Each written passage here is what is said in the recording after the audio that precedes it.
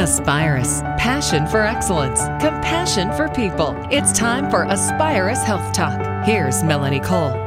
If you know as many older people as I do, you know that seeing someone have swallowing issues is so scary. But aging can be linked to swallowing difficulties or from a number of conditions. My guest today is Megan Luttrell. She's a speech and language pathologist at Aspirus. Megan, I'm so glad to have you with us.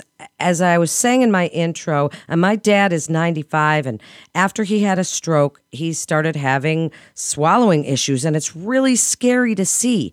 Can you tell the listeners what is dysphagia, and why does it happen? Yes, dysphagia is really scary to see. Dysphagia is difficulty swallowing, and it means it might take more time and effort to move food or liquid from your mouth to your stomach. Do we know why that happens and what are some complications? Because to me, it looked like I thought I was seeing him choke and I was about to jump up, but then it kind of went down. So do we know why this happens and what are some of the dangers from it? It can happen due to changes caused by declining muscle strength throughout the body that can occur with natural aging. It can also occur with other conditions such as a stroke, dementia, other neuromuscular diseases, or head or neck injury. Some signs and symptoms of dysphagia: you might have coughing or choking while you are eating or drinking. You might have food sticking in your mouth or throat. You might have the sensation that you feel like something is getting stuck and you can't clear it. You might have difficulty chewing food. You might have some drooling. You might have a wet-sounding voice after you swallow. You might have recurrent upper respiratory infections, including pneumonia. Well, those are pretty scary and certainly what I'm afraid of when I watch my dad eat. So tell us a little bit about how this is treated. Is there a cure? Is there treatment available? What would you do as a speech and language pathologist for someone with dysphagia? Usually for folks that are having trouble swallowing, having dysphagia symptoms, I usually receive a referral from their primary care provider, or if they've been hospitalized following a stroke, I'll receive a referral from the hospitalist, and we will do a bedside swallow assessment to kind of get a baseline of their swallowing function, maybe do some food and liquid trials to see what happens, and after that, we may refer for further instrumental assessment.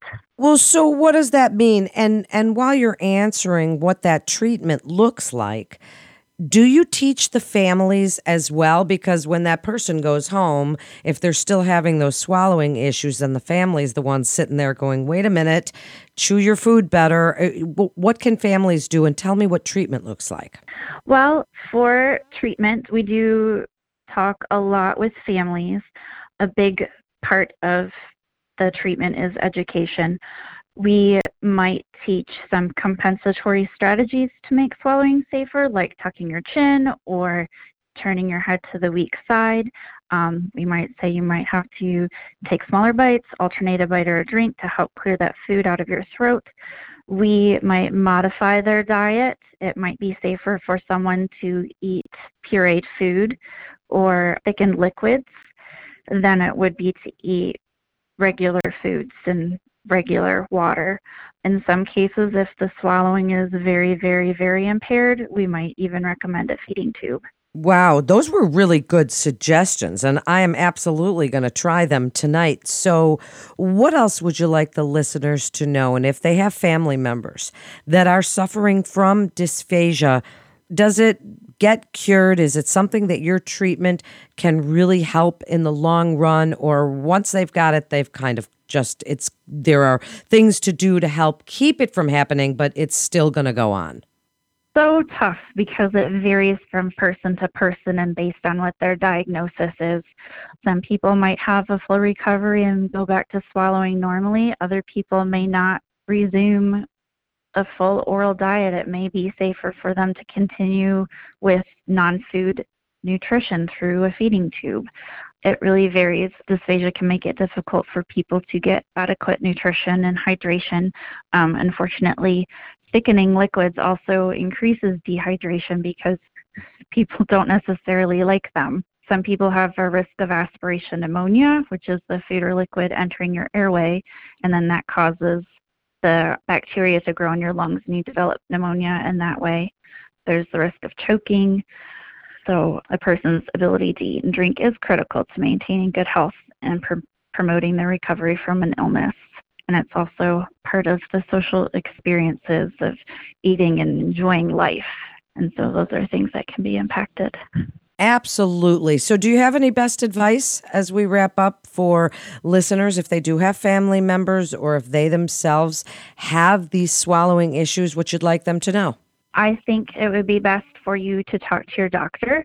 Your doctor can make a referral to a speech-language pathologist in your area, and they can more fully assess your swallow function and make recommendations as far as diet and compensatory strategies.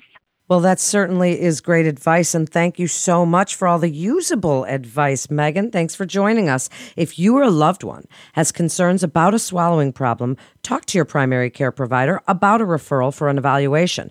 You can also call Aspirus Outpatient Therapies in Calumet at 906-337-7000.